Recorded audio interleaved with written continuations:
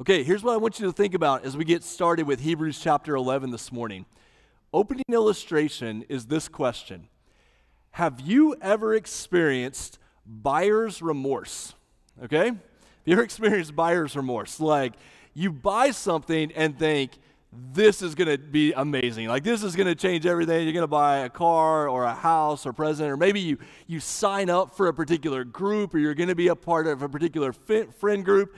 And after a little while, maybe a couple of days, couple of weeks, couple of months, you start to think, oh man, I wish I could have that to do over again. I still remember as a high school student playing golf, wanting to play golf. I watched this infomercial about a putter, and I'm a historically bad putter when it comes to playing golf, okay? You'll see that next Sunday morning when my wife and I compete in putt-putt Christmas Eve morning on stage up here, but I'm a historically bad putter.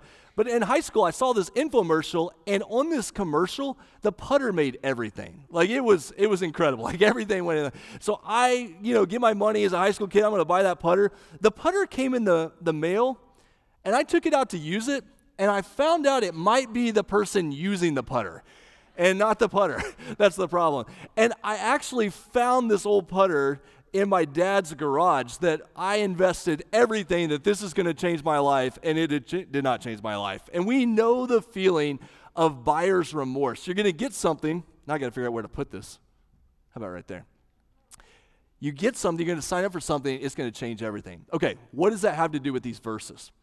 It feels like in the book of Hebrews, follow me on this, but it feels like in the book of Hebrews, the people who are a part of the church, the people who have begun to follow after Jesus, they are actually starting to have some buyer's remorse about connecting with the church, about following Jesus, about faith in Jesus. They've been doing this. They've been following Jesus and connecting with the church.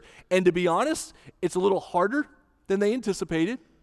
It's cost them a lot more than they anticipated. They've had to give up some relationships. They've lost some possessions. They lost some jobs. They're facing a lot of embarrassment and shame from people around them.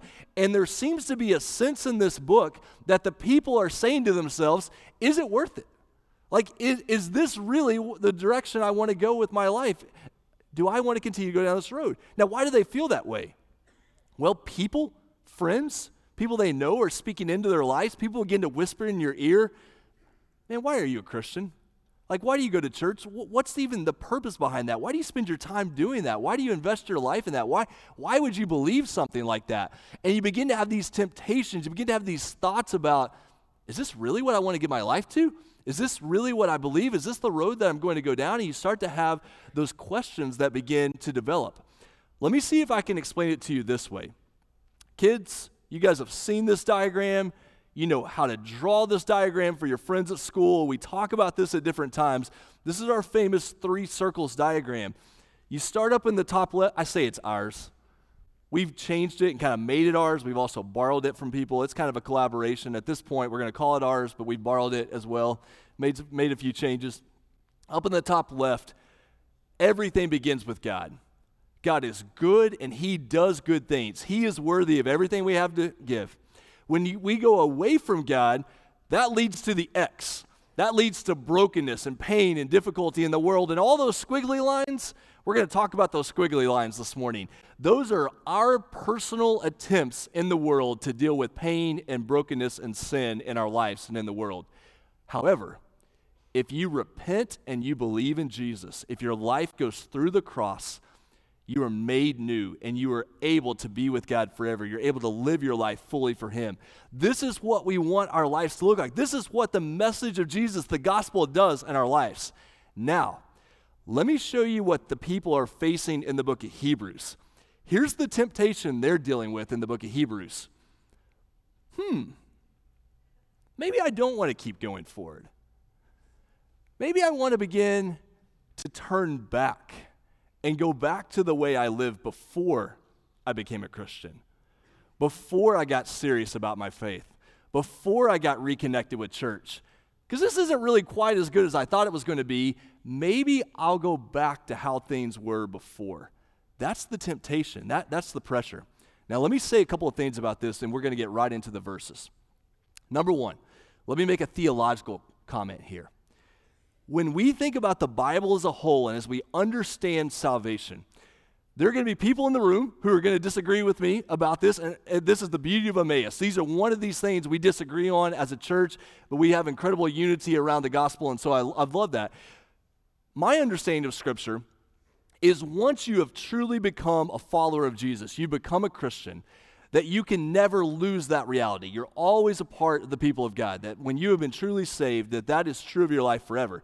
Some people think that that's not the case, that there are times that you can lose that salvation. Those are complicated decisions, difficult decisions. I want you to know where I stand on that once you're truly a follower of Jesus, you can never lose that salvation. The author here, though, is a pastor, remember? The book of Hebrews is a sermon that's being put into your Bible. He's a preacher, and what he's doing is he is speaking pastorally. And when he looks out at his church, he doesn't know what is going on in the heart of every person of that church. He's not able to see how they fully stand before the Lord. There are people in this room who you're here this morning and you're not a Christian, and we're going to call you away from sin, away from living for yourself, and call you to live for Jesus. There are people in this room that you could look back in your life, and maybe you went to Vacation Bible School, or you were baptized as a kid, or your family goes to church, or all these things, but there's not a lot of faith at work in your life right now. And you're dealing with a lot of questions about whether or not you're truly a follower of Jesus, whether you've truly been saved. And there are also people in this room that you're making your way around this, and you've experienced God's work in your life, but you'd be kind of embarrassed to say, man, sometimes I'm just tempted to go back. I'm tempted to go back to how things were before. I'm tempted to turn away from Jesus. I wander so easily away from him, and I miss out on what Jesus has for me. Let's walk our way through these verses this morning. We're going to start back in verse 9. Go back and pick up some of the Abraham story. This is Hebrews chapter 11, verse 9. Let's work our way through some of this story. Hebrews chapter 11, verse 9 says this: By faith, Abraham went to live in the land of promise, as in a foreign land, living in tents with Isaac and Jacob, heirs with him of the same promise. And then verse 10 says, For he was looking forward to the city that has foundations, whose designer and builder is God. A couple of things about that verse. First, if you love to design and build things, maybe you struggle with reading, you struggle with school, but you love to design and build things, don't miss the reflection that is of the character of God, of how God works in the world. It's amazing to see this part of who God is lived out here. Also, don't miss, what's the key for Abraham? He is looking forward. He is looking forward. He believes God's at work. He wants to draw near to God's presence. He wants to be with God forever. He wants to go forward on this mission that God has for him. He is looking forward. Faith looks forward because we trust that God's at work, and we want to be a part of that. Now, skip down to verse 15. What do we know about Abraham, Isaac, Jacob? If they had been thinking of that land from which they had gone out, they would have had opportunity to return. This morning, if you like to take notes, there are 3 things in these verses that we are tempted to turn back to, okay? Number 1 is the temptation to turn back to our comfort zone. We're going to find 3 things that we're tempted to turn back to. The first one here is Abraham is tempted to go back to his homeland, to go back to his family, to go back to what it would have been his comfort zone. This is that temptation in your life to go back to what's familiar, to go back to what's safe, to go back to what is easy. Sometimes this temptation comes if you have a personality that says, man, life would be good if people would just leave me alone. Like if I could just do my own thing. Like I'm just kind of a homebody. I just want to do my own thing, take it easy. I wouldn't say this, but just kind of live however's easy and safe. If you have a personality that's always looking back to the good old days, like why aren't things like they used to be? If we could just go back to a simpler time, an easier time, man, I wish we could just get back to that. A lot of times this temptation plays into our desire for control. I want to control my schedule. I want to control who's around me. I want to control what happens tomorrow. Like I just want to do, if there's like, now I'm blanking on stage. Was it Staples that had the commercial that you could hit the easy button? Staples, Office Depot, I forget which company that was, but there was the famous commercial with the red easy button. The temptation in life is I'm just going to hit the easy button. Whatever's easy, whatever's comfortable, I want to draw back to that. The danger there, though, is you're just living defensively your whole life. I'm going to do what's easy for my family. This is that temptation. Do you know getting connected to a church is hard and messy, and there's kind of some weird people here. It can be difficult to be connected to a church. It's hard. So I'm just going to back away, and I'm just going to be with the people like me, who I like to be around, who are easy to be around. I'm just going to take that approach. And faith continues to push us out of that. Faith continues to push us into the presence of God, to be with the people of God, to be on the mission that God has put in front of us. And if you're the kind of person who is tempted to just go back to your homeland, go back to your family, retreat to what's easy, remember that faith calls us forward. Faith calls us out of our comfort zone. Now, you might be saying, are you telling me that I just need to leave my family? That I need to move? I need to leave my home? Is that what you're telling me to do? No, that's not it. That would mean every time you read these verses, you just have to move somewhere new. That's not what it means to apply these verses. Hear me out here. These verses, this temptation is not about where you live, it's about how you think about where you live. So the difference is, the temptation here is that you would live closed-handed, close to the chest. You're going to keep everything close. What does faith call you to do with your life and your home? To live like this. God, this home is yours. These kids are yours. I can try to protect them. I can try to care for them, but they're yours.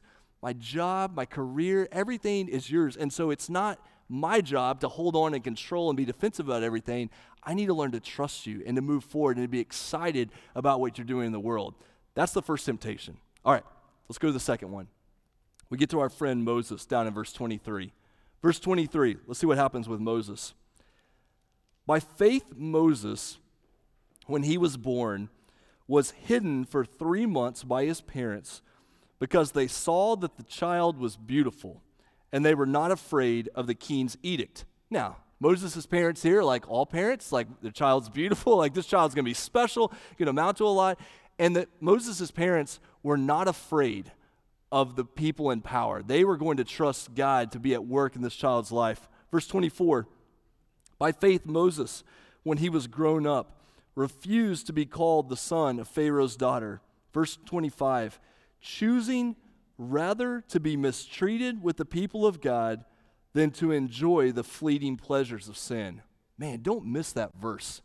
Choosing rather to be mistreated with the people of God than to enjoy the fleeting pleasures of sin. Moses, if you want to, if you will just stay in Pharaoh's house, you can have all the money you want, you can have all the power you want, you can have all the pleasures in this world that you want. And Moses said, no, I'm not going to go that direction.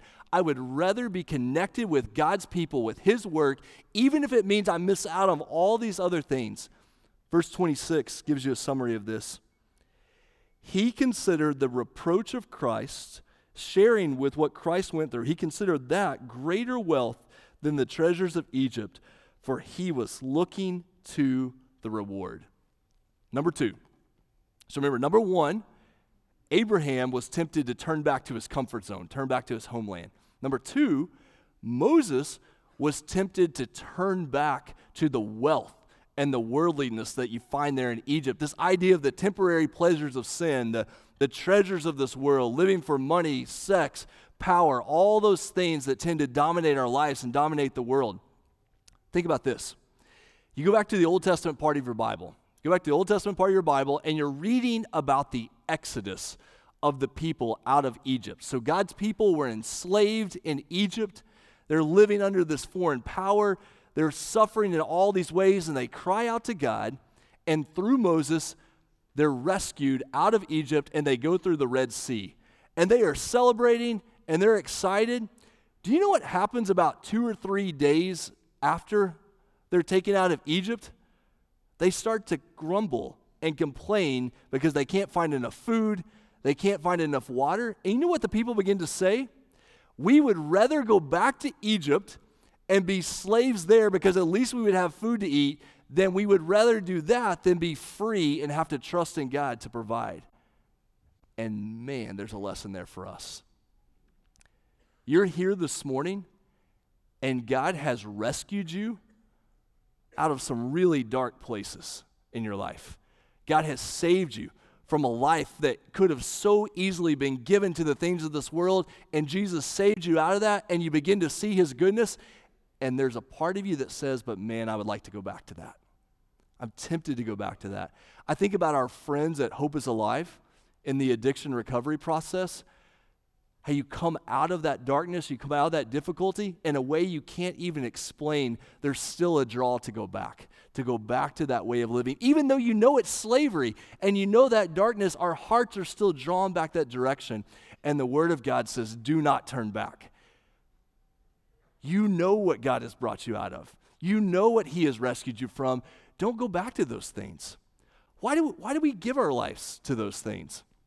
Well, some people do it because they say, I only have one life to live, so I'm going to live it up. I'm going to chase everything I can find in this world. I'm going to chase every experience I can find. We're always chasing after something.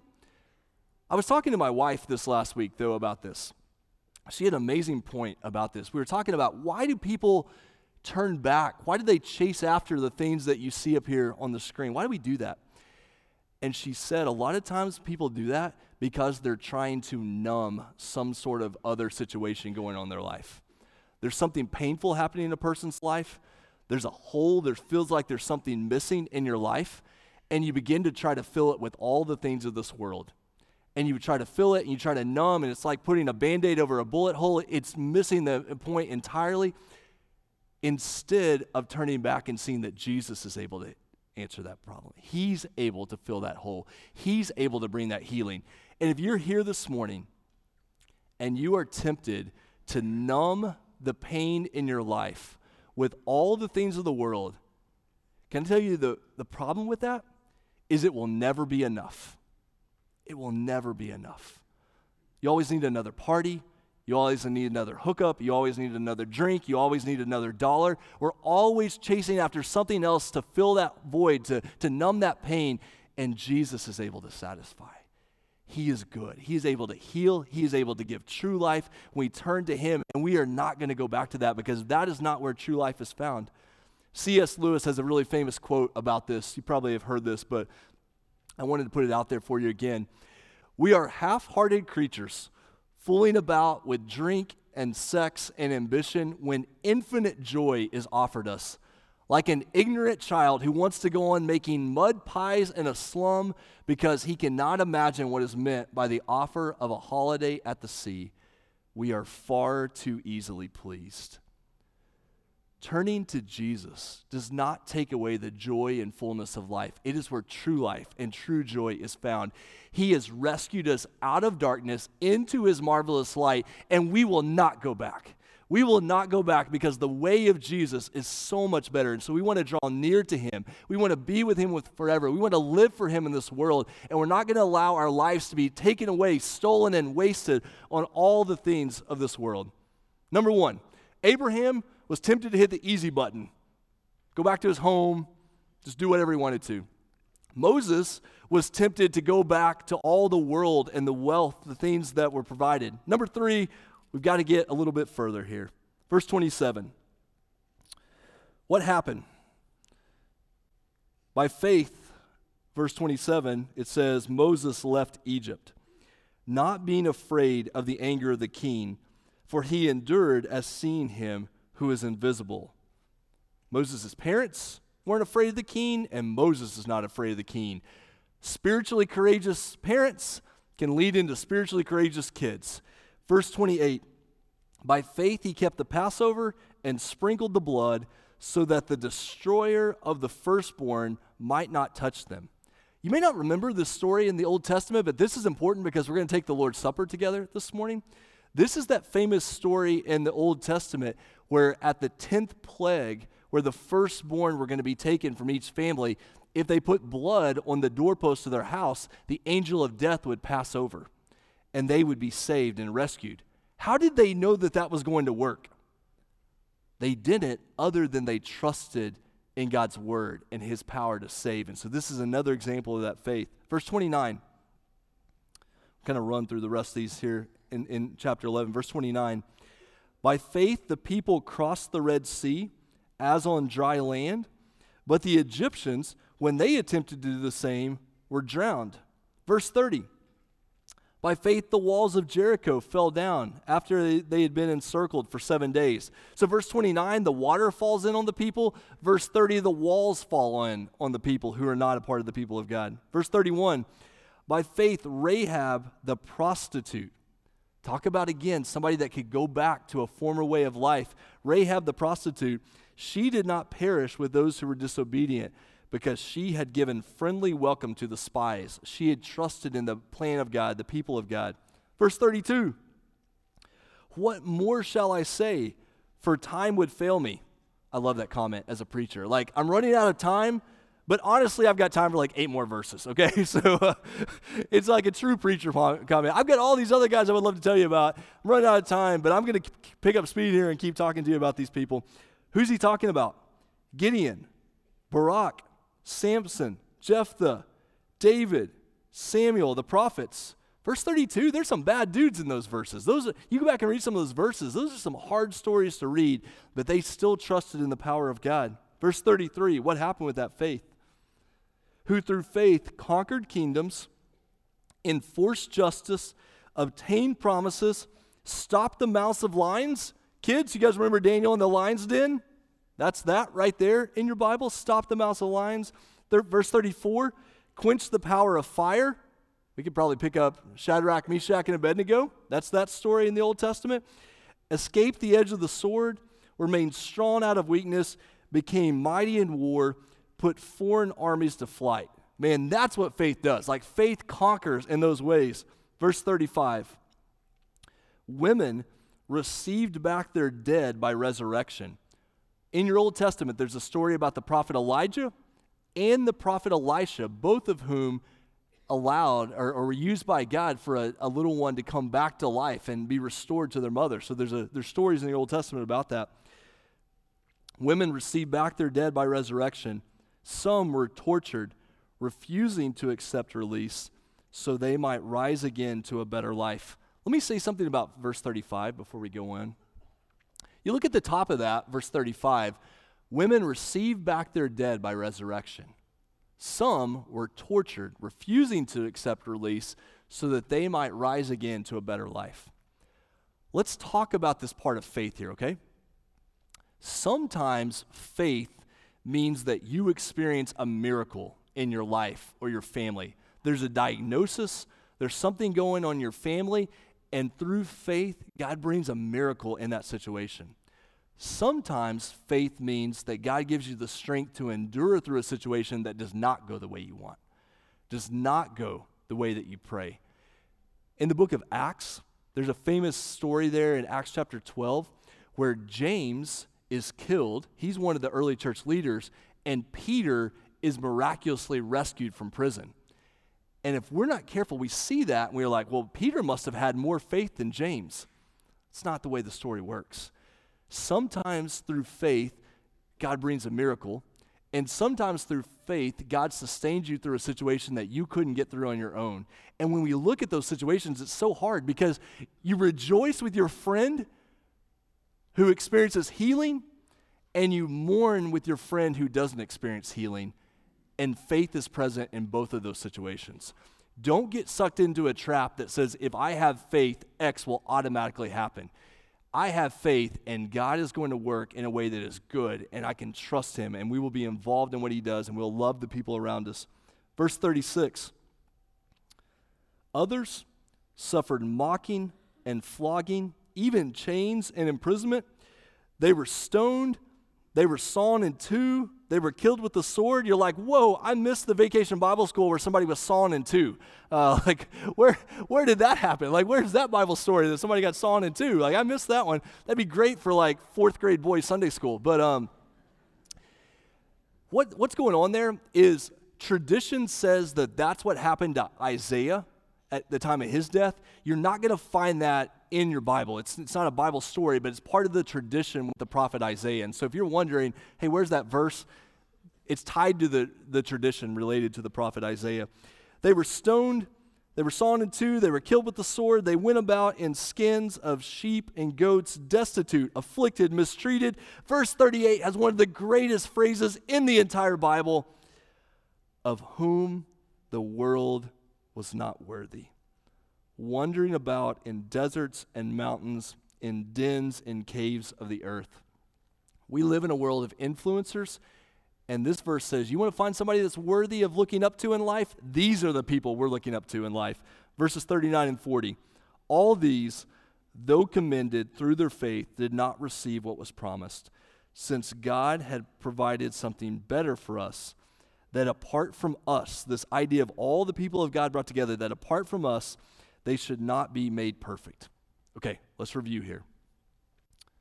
What was the first temptation? Well, you find it in the book of Genesis with Abraham.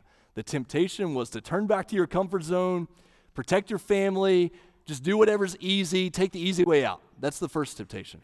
Number two, you find it with Moses, Exodus, Numbers, Deuteronomy, I skip Leviticus in there, all those beginning books of the Old Testament. The temptation, students, hear me out on this because this temptation just, it's so hard for you guys. I'm trying to follow Jesus, and man, it looks like it'd be more fun to go another direction. We're drawn to follow that direction. Number three is the temptation to turn back to social acceptance. All of these verses toward the end of Hebrews 11 show the value of being part of the people of God. Why is the preacher reinforcing that? Because there are people in this church that are really, really concerned about how people outside of the church think about them. We live in a world where we will do almost anything to be liked and accepted by certain groups of people. We'll put anything online, we'll post anything, we'll say anything, we'll do anything. In a world that is so tribal, we just want to be liked and accepted by whoever that group is out there that we want to be liked and accepted by. We're drawn to that. We desire that. Can I tell you the danger with that? The goalpost is always moving on what it means to be accepted by society, by that group out there. You chase someone's acceptance, you want to prove yourself to them, you want to be impressive, you want to be a part of their group, and you do everything to be a part of that group, and then you find out, oh man, that's not how you're part of this group anymore. They don't like me. I did everything so they would like me, and now they could care less. They've moved on to something else. We're always chasing this acceptance. And these verses say, you want to find true acceptance? By faith, turn to God who makes you part of his family. And you will always know what it means to be accepted. You will always know what it is to find peace and stability and hope for your life. Not chasing it out there. Whose acceptance do we really want? Whose acceptance matters most? Is it what God says, or is it what people are saying? Galatians chapter 1, verse 10 has this great comment from Paul where he talks about this idea that if I were still trying to please men, I would not be a servant of God. I can't serve God wholeheartedly and be constantly worried about whether or not I'm pleasing other people or being accepted by them. What makes the difference?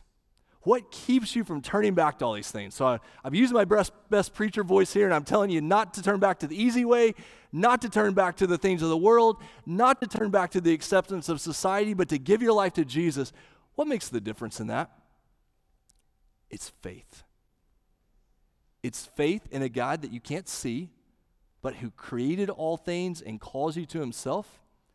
It's faith in the Passover God who makes a way for your sin to be dealt with, to overcome death. It's faith in the Exodus God who is able to lead his people through the valley of the shadow of death and take them to the promised land. It's faith in the powerful God who's able to knock down walls and defeat enemies. It's faith in a redeeming God who is able to take tax collectors and sinners and prostitutes and Pharisees and change their identity, change their lives forever. It's faith in a victorious God who overcomes enemies and overcomes death. It's faith in a sustaining God who is able to carry us through the darkness and pain and difficulty in this world. And it is faith in the eternal God who is faithful to the very end and will one day make all things new. And do you know where you find that kind of God? You find that kind of God in Jesus, who makes the invisible visible, who himself is the Passover lamb, who himself is the new Moses that leads his people out of slavery and sin, who himself is the one powerful enough to knock down walls and defeat enemies, who himself is the one who redeems and changes our identity, who himself is the one who is victorious over sin and death, who himself is able to sustain us through all the things of this world, and through himself who is eternal, who will never let you down, who is able to be victorious for all things and will return one day to make all things right. That is where we find life. That is where we find hope. In faith, we turn to Jesus, not to our homeland, not to the things of the world, not to society, but to Jesus. And we have a chance to celebrate that this morning as we take the Lord's Supper. Would you bow your heads with me? Father, we thank you for your kindness to us. God, we are a people who are prone to wonder. We see all the good things that you've done for us and given us, and we just chase squirrels, and we go other directions, and we chase the things of this world, and we want to be liked by people at school and at work. And sometimes we just want to give up and go home and sit down and do nothing else. And that is not where true life is found. Father, help us to know this morning that life is found when we draw near to your presence through Jesus. When we are part of the people of God, committed to the mission of God. God, that's what we want to be. That's who we want to be. If you're here this morning, heads bowed, eyes closed, if you're here this morning and you are not a follower of Jesus, which of these things are you living for? Are you just trying to live the easiest life you can? Have you spent your life chasing every pleasure, everything that you could find with money or power or sex or whatever it might be? You trying to be accepted by people? Like, what are you living for? And I would call you this morning, if you are not a Christian, that true life, true eternal life is found through Jesus. Would you give your life to him? Turn away from all the things you've been living for this morning, that you would trust in Jesus for salvation. We'd love to pray with you about that. If you're here this morning, you are a Christian, and you know in your heart you are tempted toward one of these things. You're tempted just to disconnect from church and from faith. Maybe you're tempted that all throughout the week you're chasing the things of the world and you're not living for God, or you're just wanting to be liked by people, that this morning you would repent of that and you would be reminded of how good faith in Jesus really is, what he has done for you. And so here in a moment, we'll have a chance to celebrate that through the Lord's Supper. Father, we believe, we trust in you, that you are good and you do good things. And so, God, we remember that. We celebrate that now through the taking of the Lord's Supper. And we pray this in Jesus' name. Amen.